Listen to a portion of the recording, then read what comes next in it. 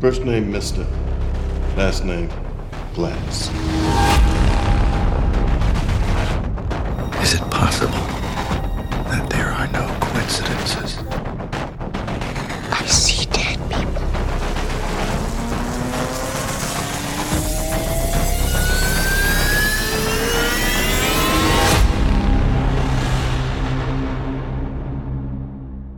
Welcome back to Chronologically. On this podcast, myself and Eric. Hey, how's it going, Jeff? It's going. We go through full theatrical. We go through. I got to work this intro out still. We go through the movies. We go through the movies. We go through the movies. We watch a lot of movies. No, we go through the filmographies of individual film creators. So far, directors, but perhaps not always directors. Yeah, you never know. And could be a dolly grip. Yep, check them out in their completion in chronological order, one at a time, and then have a conversation about that film. He's good, folks. He's much better than some others. Mainly me. My name's Jeff. That guy's Eric. We're going through the filmography of one of my favorite directors, M. Night Shyamalan, and we've taken some detours.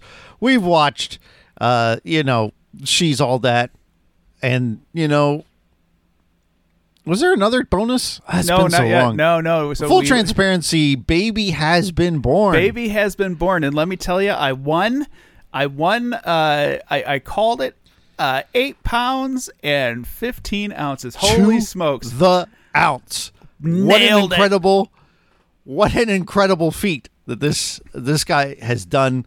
Unfortunately, you didn't pull a Marty McFly and put any money on it. Yeah, and therefore Vegas you could have Stakes, altered the future. I could have really made quite a lot of money and started my own murder casino. Yeah.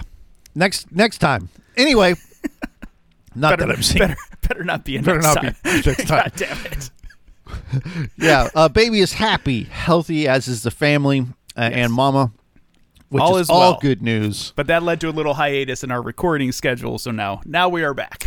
But we planned for it, and so you didn't notice. But so we are back, and we came back probably at the genesis, the start of what is about to be the phenomenon of M. Night Shyamalan's career, because we watched The Sixth Sense. We did watch The Sixth Sense, and it's funny because in the past we've talked about 1999 and what a fantastic year that is for cinema. And I did not realize, there are some bangers in 1999, really, really awesome movies. This was the second highest grossing movie of 1999. I knew this film was a hit. I knew it was a phenomenon. I didn't realize that it was like that. It was an enormous hit. An enormous hit. Oh, the only reason it lost, it wasn't number one, is because Phantom Menace came out. Phantom Menace. Yeah. That's the only reason. So that it beat out Toy Story 2. Wow. There are some bangers. Austin Powers 2, The Matrix, Tarzan, The Mummy, Runaway Bride, Blair Witch, Notting Hill. Damn, 99. It's ridiculous. American Pie. Just live at the theater. Yeah, I mean, it goes on and on, the list. And then you get down into some Deep Blue Sea. There's people who love it. The Green Mile. It's a ridiculous year in cinema. But yeah, this was the second highest grossing film in the world that year. So this is a guy who his last film was The Weird Little Thing with Dennis Leary. Wide Awake. It was Wide Awake, right? And had all sorts of problems with the Weinsteins making that film. The thing sat on the shelf for 3 years, and then they just kind of puked it out into the theaters for a weekend. It didn't make any money. So this is somebody who's coming at this with almost zero Hollywood pull, right? His cachet is not very strong at this point. And he just comes out and just hits one out of the park. No wonder he got to do whatever he wanted for the next 10 years, because it's a phenomenon. He wrote and directed this film, phenomenon. right? Yeah. So not only did it wasn't the sort of situation where someone was like, "Hey, we have this script we like sitting around. You can do it." This was, I wrote this script. I'm making this movie. I don't know how he got it done. I don't know how he went into the bosses and said, listen, this is the shit I want to make. Go get me Bruce Willis. So there's a bit of a story. The guy that bought the script ended up getting fired because he paid at Disney. Like, so the guy at Disney who bought the script ended up getting fired because he paid too much for the script, and the bosses were not pleased with him for doing it. The only reason Bruce Willis is in this movie is because he was scheduled to make a movie the year before, and he started a shit show. Like, he didn't like the director, he didn't like the script, and he basically torpedoed the movie. And as punishment, I don't know, contractually for that, Oops. he owed Disney 2 films. Like, that was the settlement, was that he would make 2 films. Do you for know Disney. the other film? I'm guessing it's the next one. I don't know. No, I mean, I'll look into it before we watch that's Unbreakable. True. But this was the first of the 2 films that he pooped out for them. Talk about winning. Right? As a punishment, you're going to star in one of the greatest films ever, and, you know, another tremendous film. You know, between, it's like this, like Sixth Sense and Unbreakable, a lot of times people are like, which is the best of the 2, you know? So not only are you now sort of tied at the hip to Shyamalan, but you're in 2 of his best pictures.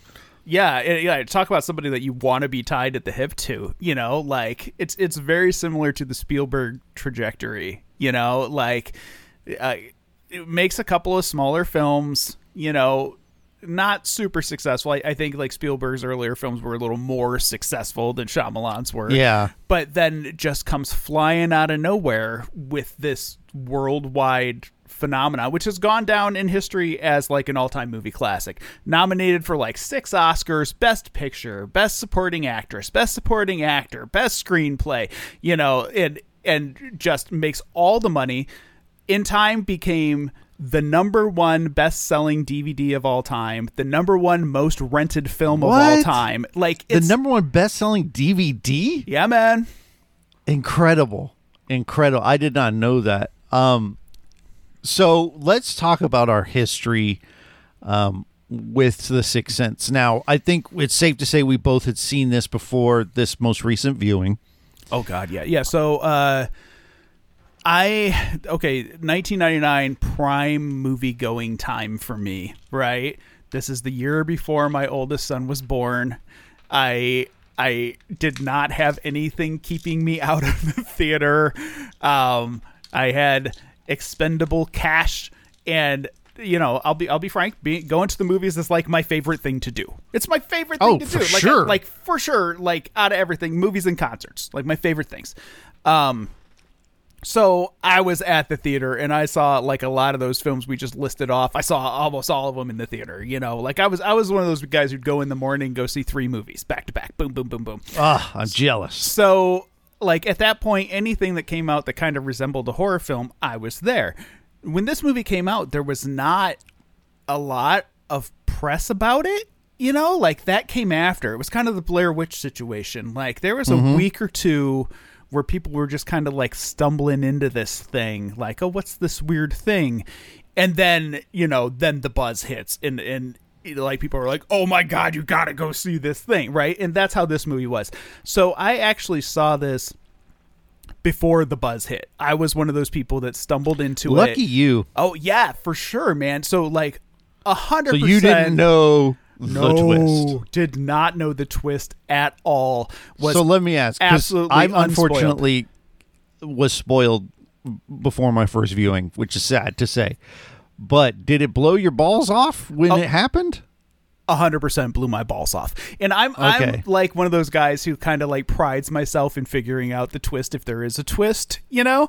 And that's part of the reason why I like M. Night so much, because like he consistently blows my balls off. There have been a few that I've figured out, but yeah, this one, like, it was jaw dropping. And it's one of those moments in the theater. Like there have been a few moments in the theater that are just like unforgettable moments, right? One of them I think of is the ending of Paranormal Activity, when the woman is standing there rocking and then she turns towards the camera and she's all demonic. Like, people actually like jumped out of their seats and were like crawling over the seats to get away from the screen. Yeah. Like, people flipped the fuck out. That's kind of how this was. Like as it dawned on people, because the way it's presented, it's not like cut and dry. It's not like it just hit. Like, it kind of dawns on you as you're watching, and then like starts replaying those little clips, and you're like, oh, you know, and you could hear throughout the theater this eruption of people just being like, oh my God, you know, just brains just exploding throughout the theater. It was like, what's the movie with Sam Jackson where the brains pop at the end? The Kingsman. Like the Kingsman, with heads exploding and brains flying up in the air in every direction. Like, there's no communicating well enough how mind-blowing it was when it happened the first time, you know? Yeah, because I like, so the ring drops. We're going to skip right to the twist. Yeah. Because there's a lot to talk about with this film. But and kind of one of the themes, we're going to talk about the quality and of the twists in these films and whether they add or take away from the film. But obviously this one is sort of legendary. But so the ring drops and you're in the theater.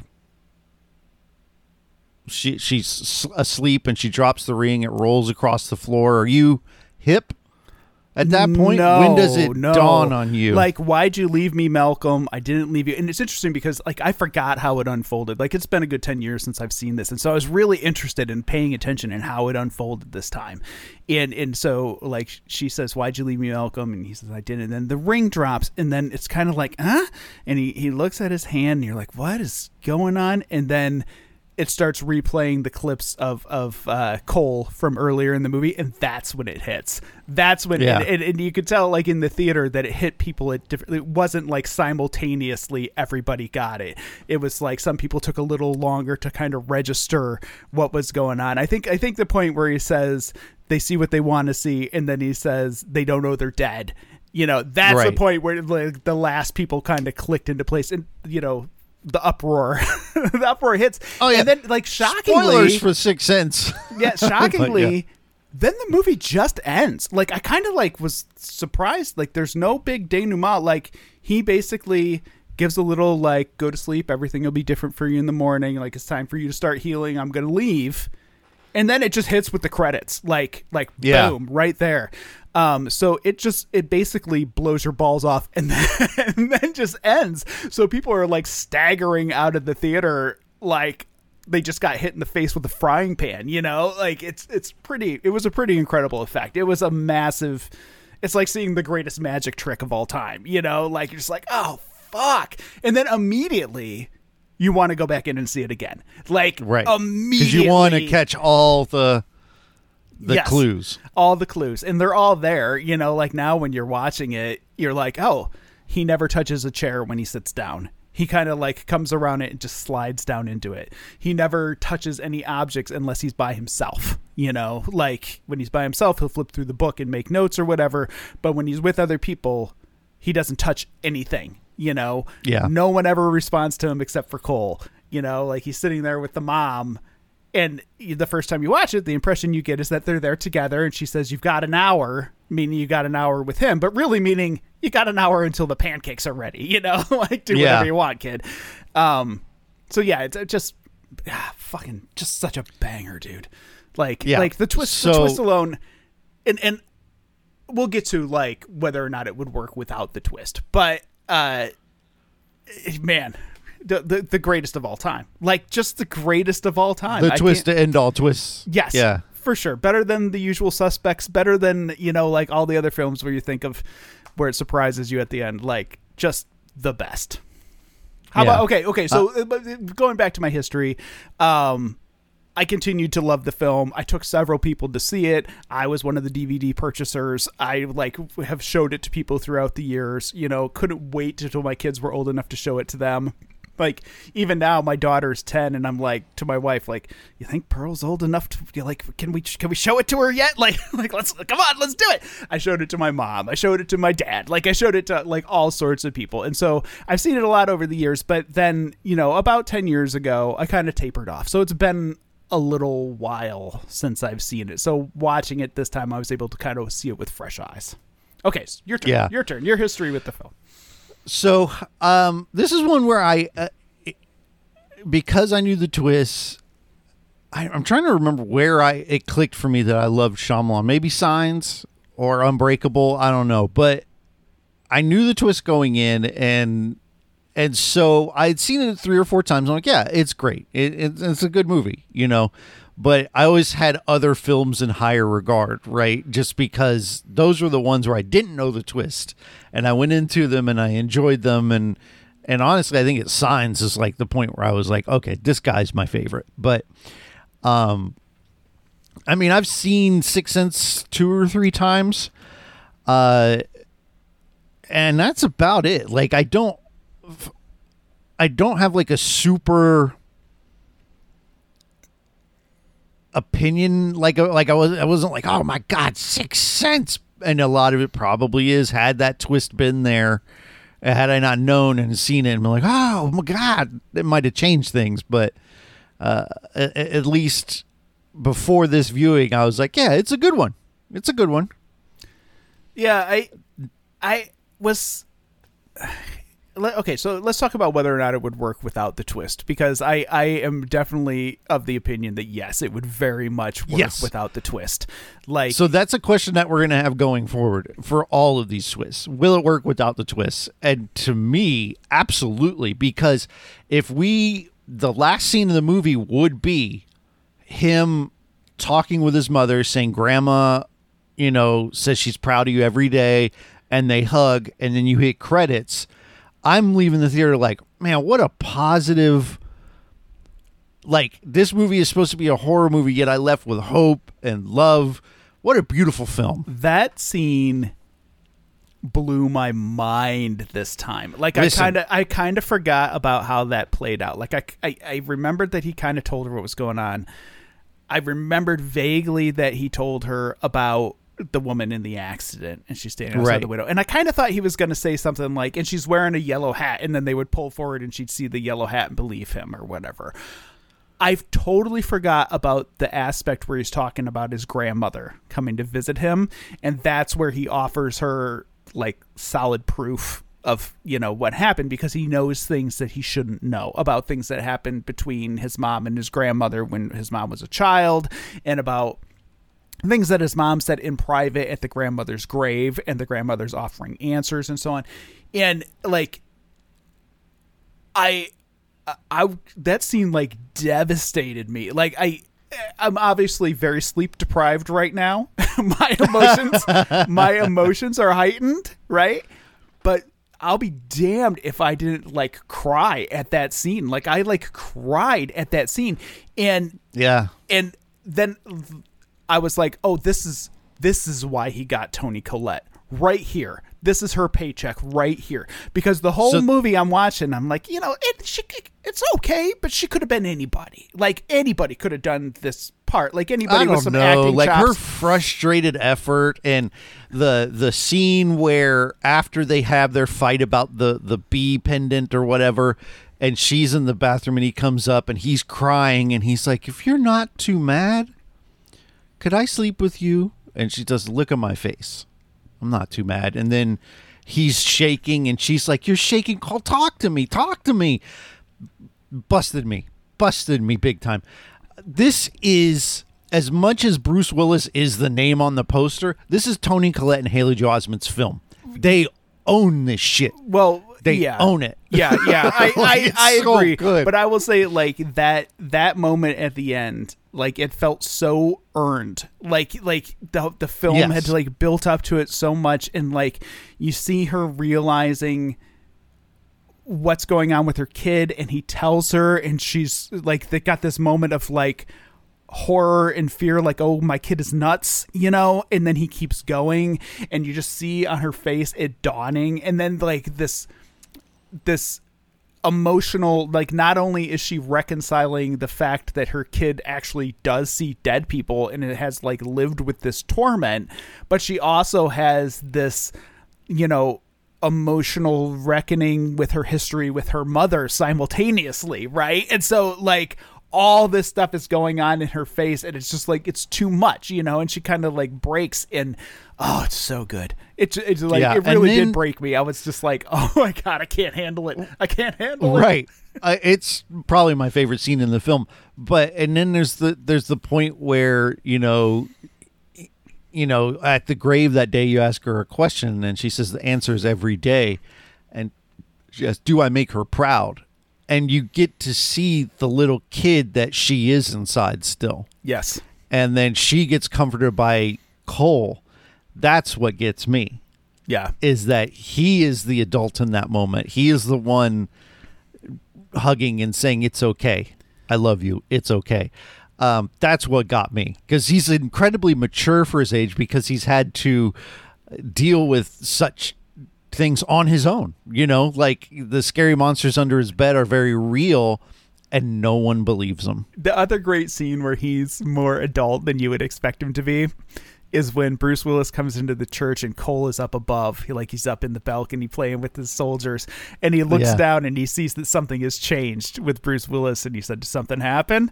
And Bruce Willis says, yeah. And he says, are you wigging out? It just it's cracked me up, because he knows that his reality is bonkers, right? And like somebody else has like been sucked into that reality. They're going to be kind of like breaking a little bit underneath, the pressure of what it really means. Like that kid should have won the Oscar. Like he should have won. Him and Toni Collette should have I don't know, did Toni Collette win an Oscar for this? But no, I don't think so. I don't think anybody won. I don't think it won anything, which is bonkers. No, it doesn't. Yeah. She got nominated, and Haley did as well. Man, like, what a stellar job.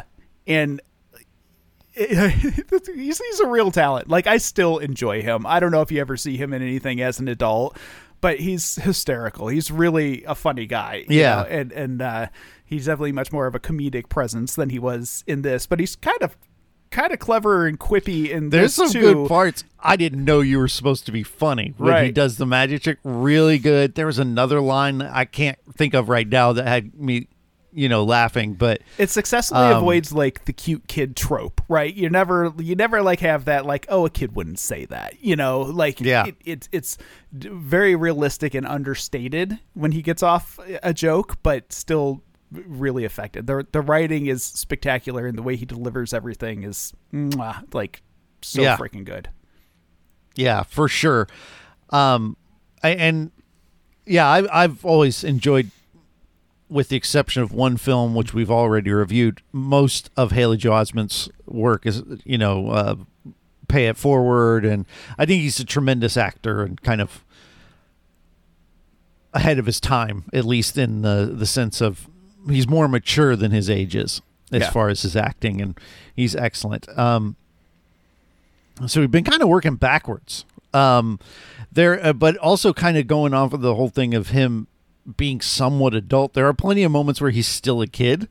And one of my favorite just little moments is when he's at the breakfast table in his pajamas and he's got the big gloves on because it's cold in the house, but he's like got the giant keeping my hands warm glove trying to eat breakfast. I'd like that, pretty good.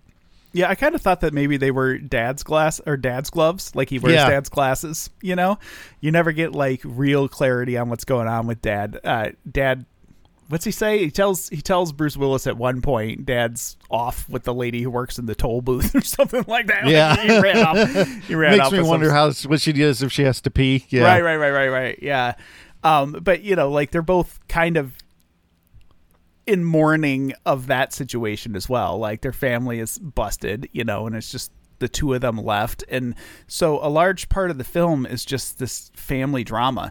And like, I think structurally that's part of what works so well about this movie. I mean, I'm going to just draw another parallel between this and Spielberg and Jaws.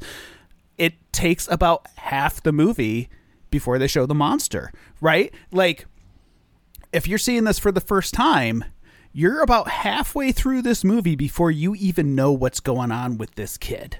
Like, you don't know if he's... You don't know that yeah. he's seeing ghosts. Like, there are no ghosts in the movie. The first time it happens, that it kind of gives you any insight into what his experience is when he's at the birthday party and hears the voice coming out of the closet at the top of the stairs. Well, there's the breakfast where she leaves the room and comes back and all of the Right. cupboards are open. Right. Which is such an effective, like, It's a poltergeist moment. practical, right? yeah, like just the chairs an on the effective table. practical moment. Yep, great stuff.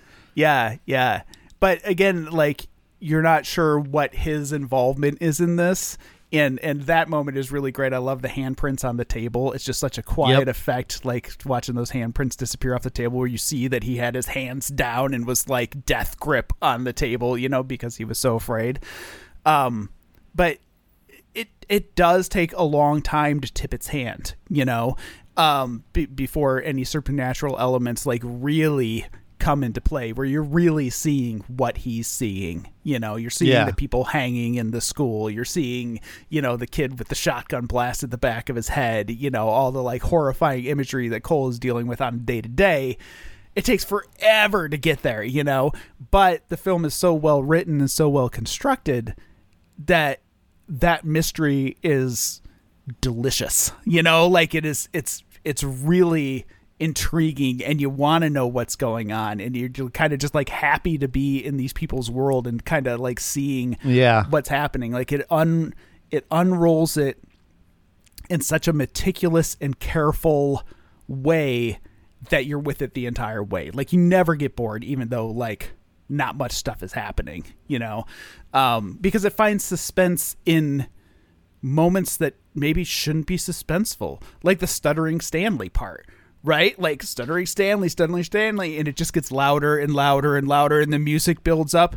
But really, this is just a kid, like, dicking off at a teacher, like, but it really is effective. Like, it really, like, gets your blood pressure going, So, yeah, I think, like, that structure of the thing, and then when it does reveal what he's seeing, that's when, like, some of the big scares hit. Misha Barton, the little girl under the blanket. The first time you saw it, did that scare you? I can't remember, but probably. It was a huge scare moment in the because theater. Nothing had gone into his tent. Right.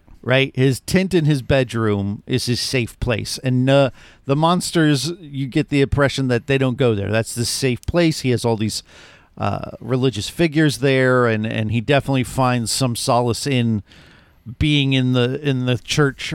I don't know if maybe it's a place that ghosts don't seem to go or what, and then he has his own little cathedral at home, and so far nothing has found its way in there, and so that I think at least jump scared me, but I honestly can't recall how I felt the first time I saw it. Yeah, it got a huge reaction in the theater the first time, and the times that I've shown it to other people, it gets a huge reaction out of them too, which is funny because watching it now, and knowing that it's going to happen, it is absolutely not scary, right? Right. Like it's more pitiful, and not pitiful in like a I look down on it sort of way, but like pathetic, like this poor girl, and so it's interesting that the scene can play such different ways depending on what you know about the film, and that's part of what makes it such an interesting rewatch, is that it all plays differently once you know what's going on. Like the scares are less effective, but the drama works a lot better. It's, I don't know, cool, yeah, cool stuff. So I guess if we continue, I don't know what other scenes I want to talk about here, but I think for me, and as we said, does the movie work without the twist? We kind of didn't really say how we felt. I do think it does. If the movie ends in the car with them hugging, I think it's an excellent way for the film to end. But the twist just kind of puts everything over the top. Yeah, I absolutely... And makes it a better film. I agree. I absolutely think that it works without the twist. I did want to talk briefly. We haven't talked yet about Donnie Wahlberg. I was, since we were working backwards, I was saving it for last, but let's do it. For such a small part, like, what an impression this guy makes. It's in this sort movie. of legendary now because one of the two things people say about this movie is they talk about the twist and they say, did you know that was Donnie Wahlberg? Because it doesn't look like Donnie Wahlberg at all. Like, at all. Like, he's unrecognizable in the role. Yeah, I guess he lost like 35 pounds just for this one scene that he was in. Like, this guy went all in on it. And like, this is kind of pre-Marky Mark, right? Like, this is pre-Mark Wahlberg as a theatrical presence, maybe. Like, okay, yes, because Marky Mark was around. Marky Mark was around, Wahlberg wasn't like, an actor in the same way. Yeah, like, I don't know if it's before. Because Marky Mark was like early 90s, wasn't it? Boogie Nights, I think, was like the. Oh big... no, I'm not talking about the acting. I'm talking about Marky the Mark. music. Yeah. But I'm saying like the he was not like the established actor that he is today. He's movie star, So like the only thing that anybody knew about Donnie Wahlberg before this was New Kids on the Block, right? Like, this is a new kid, and he comes into this movie and just sells the shit out of it. Like, he's so, again, pitiful, but also menacing and dangerous. And it's interesting in that scene because you see Bruce Willis in a really different light than what you usually see him in movies. You know, like, usually, like, he's like this take charge guy and he would go after him and figure things out. But in this case, like, he's like, when Mark or Donnie Wahlberg yells, he sits down on the bed. Like, he's just like, shit. Like, I can like backs away from it. Like, he doesn't know how to respond to it. You know, that's just not part of his character to be this confrontational. And it's one of the loudest moments in a very quiet film, you know, when he starts yelling and so on. And I don't know. It's amazing what a powerful scene it is, and then how the movie makes you forget it. You know? That's what gets me, right? So as someone who's always known the twist, I wondered, because when you know the twist, you can never watch it from the standpoint of someone who doesn't. It's just impossible. And I wonder how many people clued in, right? Because, I mean, the movie starts off with him being shot. And halfway through the movie, you find out that the kid sees dead people. And yet, it seems like nobody's brains made that connection. No. Which is amazing. And I wish I could have been there for that. But for me, it's like, I'm like, why couldn't people tell? Because here he is dying at the beginning of the movie. We should have known, you know, but yeah, and it doesn't. That's just I can't go back and figure out how. You really would think that you would be able to figure it out, but nobody did. Like, nobody figured it out, and you also were kind of like unclear on what caused the divide between him and his wife. You know, like you can tell they're having marital problems after he was shot. And like, they clearly were not at the beginning of the movie. And, but this distance has come between them, and you just assume that it's like as a result of him getting shot and, you know, like the recovery process or something. And, you know, like she maybe blames him. It's still a hugely traumatic event, right? And she's got Zoloft in the medicine cabinet, and yeah, they had a guy in their house that shot. Like, that's enough of an event to shake the foundation of your marriage. I think is easy for me to buy into. Maybe that's what's going on, right? Yeah, and so like watching it, like, it's interesting because it plays on like how surface level people watch films, right? Like, you're not watching it and analyzing it at the same time. I mean, at least I don't, you know. Not on your first viewing. Not on your least, first viewing. You're watching it, you're getting entertained, scenes happen, things play out, and you're not really digging into like what's going on a deeper level. And that's what this movie takes advantage of, you know. And I would argue that is the correct way to watch a movie. Yeah, I think so too. Like, these conversations that we have, we'd put a lot of thought into them before we have them, but like we're not thinking about this shit while we're watching the movie, right? Like we're just watching the movie, and then you kind of go back and retrospectively go through it and think about all the different things. But I like this movie completely takes advantage of the fact that you're just there being entertained, on a surface level, and then, points out that, hey, you're a dummy. Maybe you should have been paying attention. So is this the first ever elevated horror movie? Oh, that's interesting. No. Not to steal your thunder with questions. You know what this reminds me of more than anything, watching it, is The Exorcist, which is also, I mean, it's very tonally similar, in while it's very different in subject matter, like just the quiet of this movie and how it doesn't necessarily always rely on music, and how like it's just kind of, it feels muted. And there's this thing about The Exorcist that always strikes me, and it's what I feel like a lot of the imitators and sequels and things like that to The Exorcist never quite got.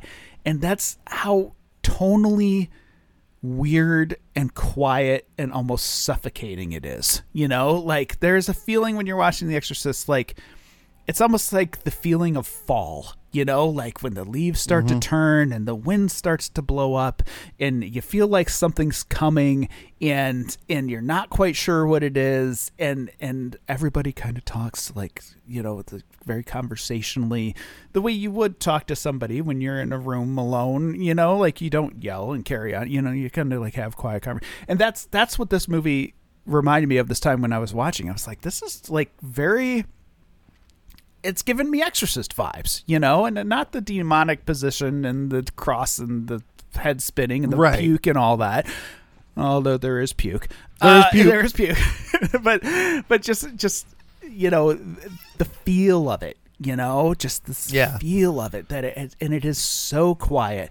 And I loved some of the cinematography in it, the way it constantly was playing with like reflections. It has these the entire conversations play out like reflected in glass, or, there's that moment where he reaches for the doorknob and you see his reflection in the doorknob. And, I don't know. So get back to your question. No, I don't feel like it's the first elevated horror film, but I will say that it was the first one in a while. And in some ways, I almost hesitate to even call it a horror film. Yeah, that's true. It's scary. I read an interview with Toni Collette, and she said she didn't even know it was a horror film while she was filming it. She was thinking of it as a family drama with some supernatural elements, and then she watched it and was like, "Oh, this is scary as shit." It can be played in a few different ways.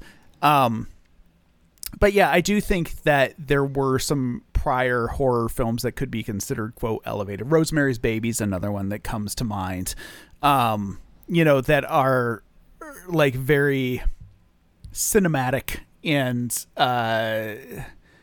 theatrical, like elevated to the level of cinema as opposed to movies, Well, I think of more elevated horror. When I think of the term, I think of something that goes beyond just here for the thrills and chills, and there's a story to tell, and there's honestly a lot of times hope at the end. Feels like, the one that people bring up mostly because of the Scream remake, it would be like the Babadook, and how that deals with grief. I think that's kind of overly metaphorical. But in this, I think like just how well acted it is and how good of a movie it is, even without the thrills. Yeah. Yeah. I mean, I do think that that's something that horror regularly does that maybe non-horror fans don't clue in on.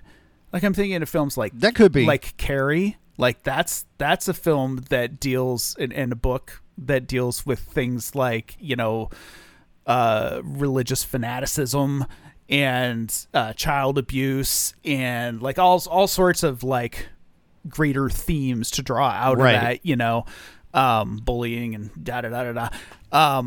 We'll have to do Carrie at some point. Yeah, I have to, Wink. have to think about that one. Wink. Brian De Palma coming soon. So yeah, I do think like I think there are a lot of like thinking of horror as a genre, I think is a mistake because I think there are genres within horror, right? And so there's like the hack and slashers, which we all love. Your Jasons, We do. Your Give me a Voorhees all day. Your Michael Myers and so on. But even like I draw a line between those and the original Nightmare on Elm Street, right? Like I feel like the original Nightmare on Elm Street is quote a little more elevated than that, you know? Like I think Friday the 13th are popcorn movies. They're fun. They're good movies. But they're popcorn movies, right? Nightmare on Elm Street, there's something else going on there, you know? Yeah, I can't watch it. That movie is actually scary. Like it is. I listed them It's like if actually you scary. asked me to name horror films that actually scared me, that's like right up there at the top of the list. That movie scared the shit out of me. I had bad dreams about that thing for decades after, you know, and I've seen it like lots of times. It's one of my favorites. But yeah, Right. it really scared me. So yeah, I feel like, you know, and then there are the moments when, you know, your Roman Polanskis and so on dip into the horror genre, you know, and make their version of a horror movie. So I feel like there are tiers and subgenres within horror that, you know, there's a lot of play there, you know. So to say, I will say that this was definitely like a benchmark in horror. This spawned a lot of imitators. You know, there were a lot of Sixth Sense likes that came out after this movie. And you know that a movie hits hard when you see this like wave of imitators come after it. Yep. So on that way, I would say that it was like a landmark, a groundbreaking movie, something that people have aspired to and have never hit since, you know. Yeah. Well, I mean, I guess for me, my next question is anything going to top this, like this season to me? Because I went in getting ready to watch this, and afterwards I'm like, this is the best thing he's ever made. Now, granted, we're going to rewatch everything, but to me, I'm like, I don't know how he tops this. I don't know how. It's so good. Which has to be a struggle as a director, right? Like, Right. when your first thing is your best thing, and you're just chasing that for the rest of your career. Like, how do you live with that? It's like being a one-hit wonder, you know. I mean, he is not a one-hit wonder, but like in musical terms, like, yeah, release your first album, it goes to the top of the charts, and then the rest of your life you're just chasing that, you know.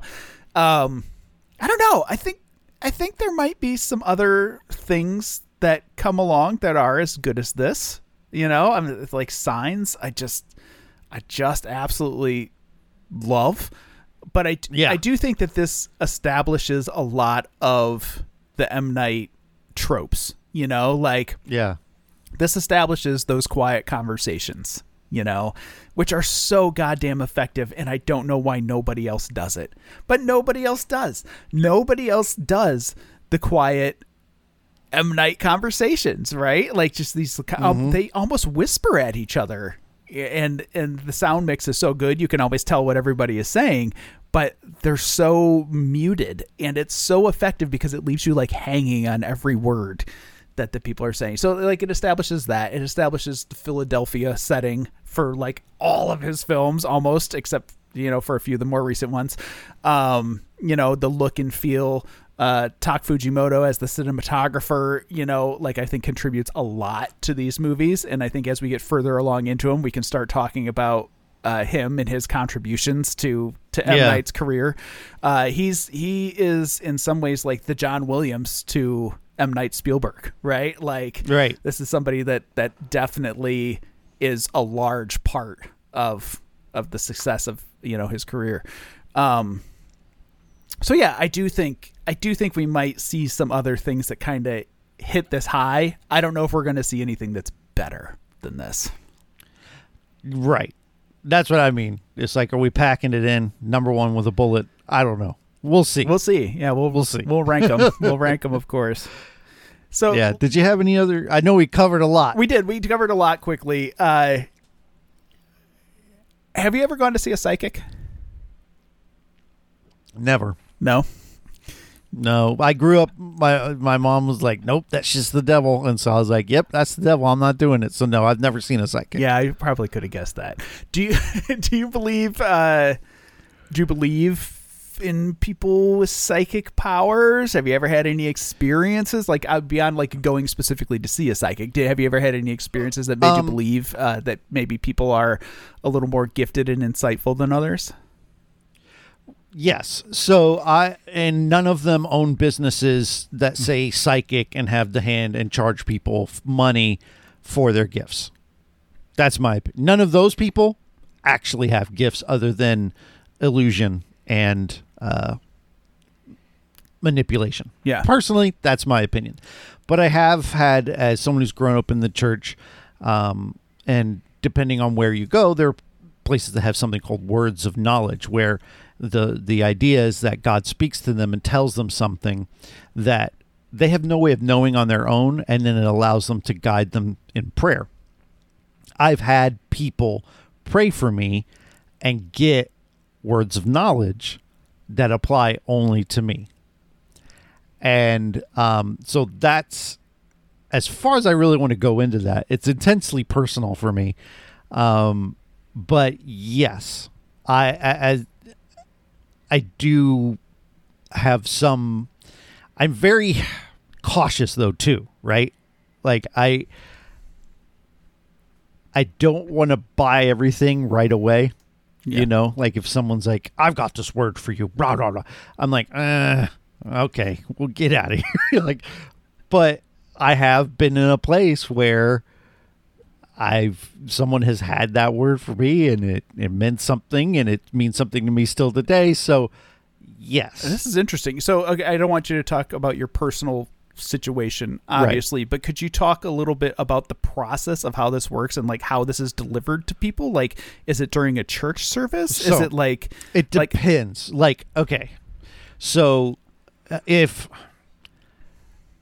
I think a lot of things that are true in the faith I practice have been bastardized and monetized and are hurtful and harmful, and by television preachers and like terrible people manipulating people for money by using faith. Yes.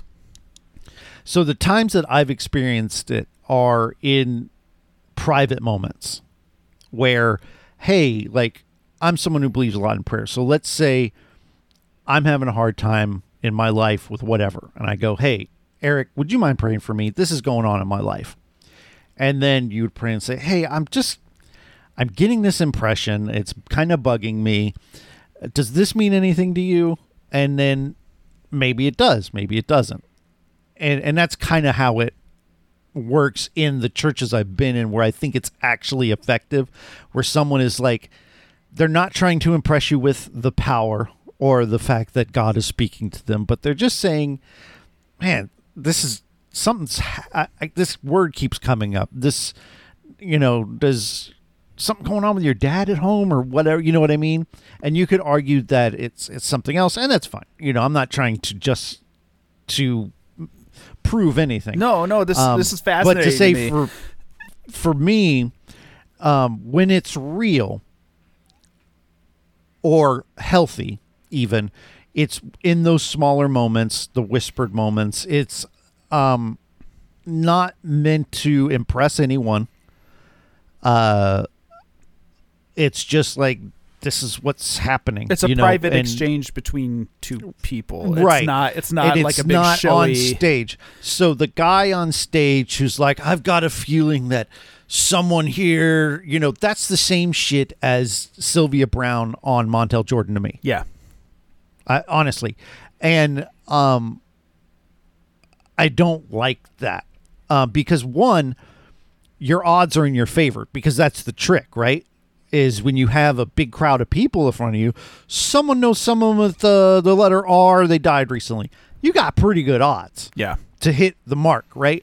But when you're in the private moments, that's when you're really questioning whether what you're experiencing, if you're the person receiving the word, is getting, is because you're like, really, I got one person in front of me, and this could be dead wrong, and I'll look silly, right?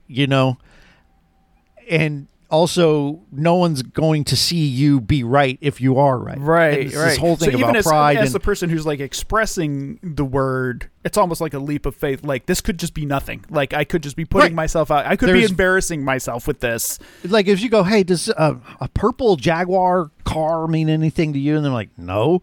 You're like, damn. Okay, where did that come from? Or something else. Like, one of the examples was I was like, my back was hurting, so I was getting prayer for it. But then it started going somewhere else that I didn't ask for, but that I was praying for in my private life the night before. And that's kind of where it was like, oh, like, okay, like this feels different. So, And again, it's very private. contextually, like, could this happen to anyone? I mean, like, are there specific people that are more receptive to this sort of thing? Or is this something that, like, anyone could be like, oh, hey, this thing occurred to me. Does it mean anything to you? Like, or is this something that, like, is more like people are, like, attuned to it? Like, I personally would avoid anyone who's like, I've been given the gift. I've got the words of knowledge. I would be like, no, go away. But I do know people who I think have the ability to hear and listen in that way. They're also extremely humble. yeah, They haven't given themselves a title over it. Anyone who's like, I am a prophet, nope, go away. They've just been like, hey man, does this mean anything to you? Like, and it's the people who I trust are the ones who are like, I'm not sure that this is anything. When they say that, I'm like, you might have something, right? It's the ones who are like, because I've had someone come up to me and be like, I've told people they're going to be pastors when they're young children and they grow up to be pastors and blah, blah, blah, blah, blah. And I'm like, okay. He's like, you're going to be a pastor. And I'm like, huh? Like, I don't have any desire to do that. And it just like, in my personal life, I really question anyone who tries to use the gifts of God as a way to self-glorify. And so that immediately turns me off, right? Like if you're boasting about those things, so yeah. It's interesting. How do we get down this road? Yeah, I don't know. I know that I it made you seems go down weird this for road some people, because, but well, I mean, it's interesting to me because this is something that's completely outside of my experience with my religious upbringing, which was Lutheran and very stilted and Protestant, and so it's and this is somewhat recent to me because I grew up Baptist, right? And the things I'm saying now would probably be like, whoa, heresy in that church, right? And then, but I was fortunate to find a church that was very much like, hey, we do believe God does stuff still, but we're also normal people. I was like, insane. Right. This is my home, right? We're not like, we realize that sometimes this stuff is weird and, that's okay. Like that attitude towards it gave me comfort to say, okay, maybe there is something, because as soon as it becomes self-inflating, I'm like, no, like, yeah, that doesn't work for me. Yeah, that's interesting. So I had one experience to share that is very different from yours, but interesting nonetheless. So my oldest daughter is 10 years old. And when she was a baby, we had trouble with breastfeeding. Like she couldn't latch on correctly, and there's all these lactation consultants that you go to and so on. So my wife's sister had been to see this woman and suggested that we go see her. And she was like, she's a little unusual, but I could go check it out. So this lady has like this clinic. So we went there. And I called her the baby whisperer because she took the baby and she put her on the table and she kind of like manipulated her limbs and she curled her up in the little ball and she was like touching different pressure points on this little tiny, like she was like a week old, 2 weeks old, and just like bending her around and stuff. And she was like, okay, now try and it worked, and the baby could latch on. We never had any problems again. But I was clearly somewhat skeptical of this. I was like, what is she doing? Like, this is just nothing. Like, this is weird. She's a weird toucher. Like, I don't know what is going on. But at one point, the woman leaned over and she touched the side of my knee, right? With 2 fingers. She just touched my knee, right? Like where my kneecap meets. And she said, "Oh, you have a bad tooth on the upper right side of your mouth. You need to go get that looked at." And I was like, "Are you okay, baby lady?" And I did have a bad tooth, like on the other side that I was going to go get a filling on or whatever. But I was just like, all right, fine. So like 3 months later, I'm at Big Boy and I'm eating a chicken finger. And on the right side, top right side of my mouth, one of my teeth just fucking disintegrated in my mouth. Yeah. Like just fell apart. It was the most disconcerting thing. Like I didn't even really know anything was wrong with it. It just fell apart. And I ended up having to get like a root canal and a cap and like all this shit. And I was kind of like, oh, fucking baby whisperer, man. The baby, Yeah. she knew. Oh, God, she knew. So, like, again, no idea what that is. Like at her place, there was all sorts of literature about, like, pressure points on the body and just knowing things and how everything is interconnected. One of those things like where, like, if you have a backache, you can press parts of your feet and like get it better and so on and so forth. But it all made zero sense to me until that happened. And I was like, oh, well, much respect to the baby whisperer. I also, that's the thing that I always there's a, I can't know the exact quote, but there's a quote in the Bible. It's like, you'll know a prophet because what they say will come true. Right. And, that I always keep with me because someone will give you this is a word I have for you. I'm a prophet. I'm like, we'll see, we'll see.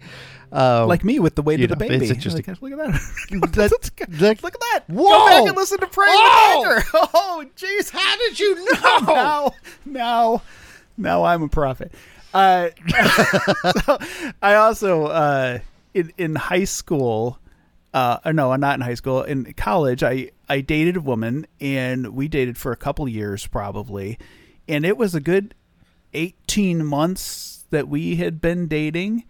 And she told me one day in a very like abashed and kind of shamed way that she saw auras.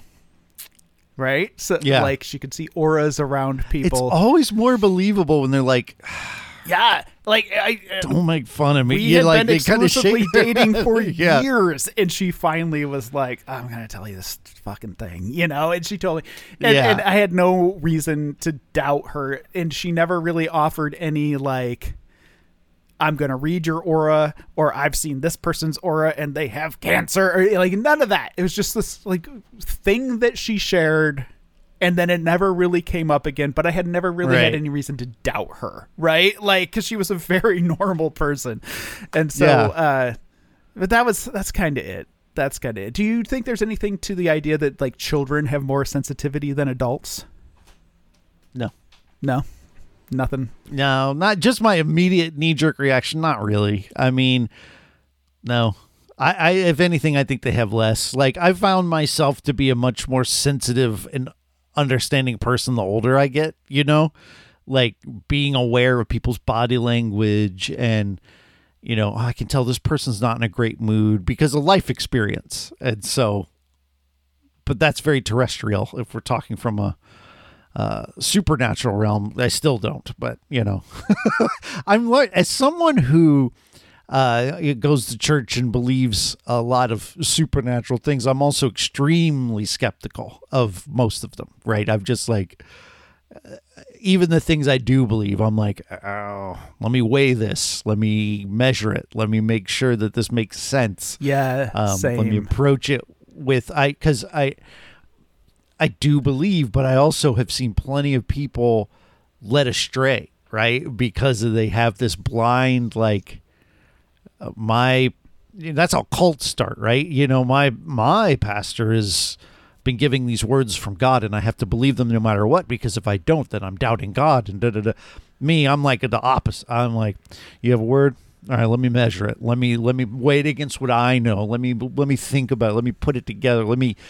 And even when I do that, I don't come to a decision, or whatever. Like I'm very skeptical, Agreed. Same. but also open. Yeah, I do. On the other side of the coin, though, I do feel like life sometimes offers you moments that are unexplainable. Like there are things that happen that you just can't explain.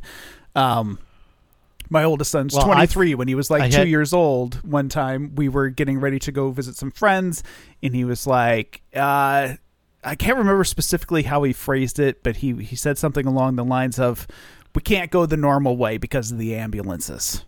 Right? And I was like, what are you talking about? He went the normal way. Boom, giant accident on the road, like ambulances, fire trucks, and all this. And I was kind of like, only time he ever did anything like that, though, like I do think that there are like moments, and they could just be coincidence, but there are moments in life where things happen that you're kind of like, okay, I'm going to just choose to ignore that. And we're going to move on with everything. Like, I wonder how many times in my life some weird hinky shit happened that I was just like, all right, going to just shut that out. Going to put a blinder up to that because that was just too weird. We're just going to move on, Right. Yeah. No, I kind of, I don't know that I put a blinder onto it, but I would say is like, maybe, I'm going to test it, I'm going to not buy it at face value is, I guess, the best word, a way of putting it. There was one time, probably about 5 years ago, I was out in the backyard walking the dog, and I had this little route around our backyard. It's pretty big. Our yard is like an acre, so I had this little route around the backyard. And walking the dog, and over on the side, underneath the bushes, there was this little animal there. And I'm looking at this little animal, and I'm like, is that an owl? Is it a raccoon? And it's just sitting there looking at me, right? Is it a possum? Yeah. Is it... And I realized I can't tell what this animal is. And it's right there. And it's not moving. And it's looking at me. And my brain isn't able to categorize what this thing is. And so I was just like, all right, come on, Poppy, let's go. It's just like, to this day, I have no idea what that thing was that was sitting there looking at me in my yard, and like when I think about it too hard, I start getting like, don't look at it too much, because what the fuck was that? And that's the sort of thing I'm talking about, where I'm just like, my mind and I have to just agree that we're not going to examine that situation too hard because we don't want to go nutball, Right. Yeah, for sure. On that note, that's all the questions I have for Sixth Sense. Yeah. Well, I think we both certainly agree this is the best movie we've seen so far. Oh, God, but it's, yes, of course. But we're going to put that on the shelf for a bit because now we got to watch a bonus. You ready for a bonus? I am ready for a bonus. What do we got? It's the aforementioned, as you had guessed or spoiled for yourself or however you want to put it. We're going to watch Stuart Little. And the main reason, the writer of the screenplay is M. Night Shyamalan. Which is just bonkers, man. Right. Yeah, it's I had no idea. Yeah. Did you have you seen this? I on some level I feel like I have, but I don't remember at all. Like, I have this vague idea that Michael J. Fox is the voice. And that's about all I know. It. Like, that's all I've got. I'm like thinking, okay, some early 2000s shitty CGI. That's all. I mean, I have nothing beyond that. So yeah, this is going to be an interesting one because it's going to be fairly new to me. What if it breaks us? What? What if it breaks us? It's emotionally overwhelming, and we have to question our reality. Yeah, I'm open to it. Good times. All right. Well, I guess we will see everybody in 1 week, right? 1 week for this one? 1 week.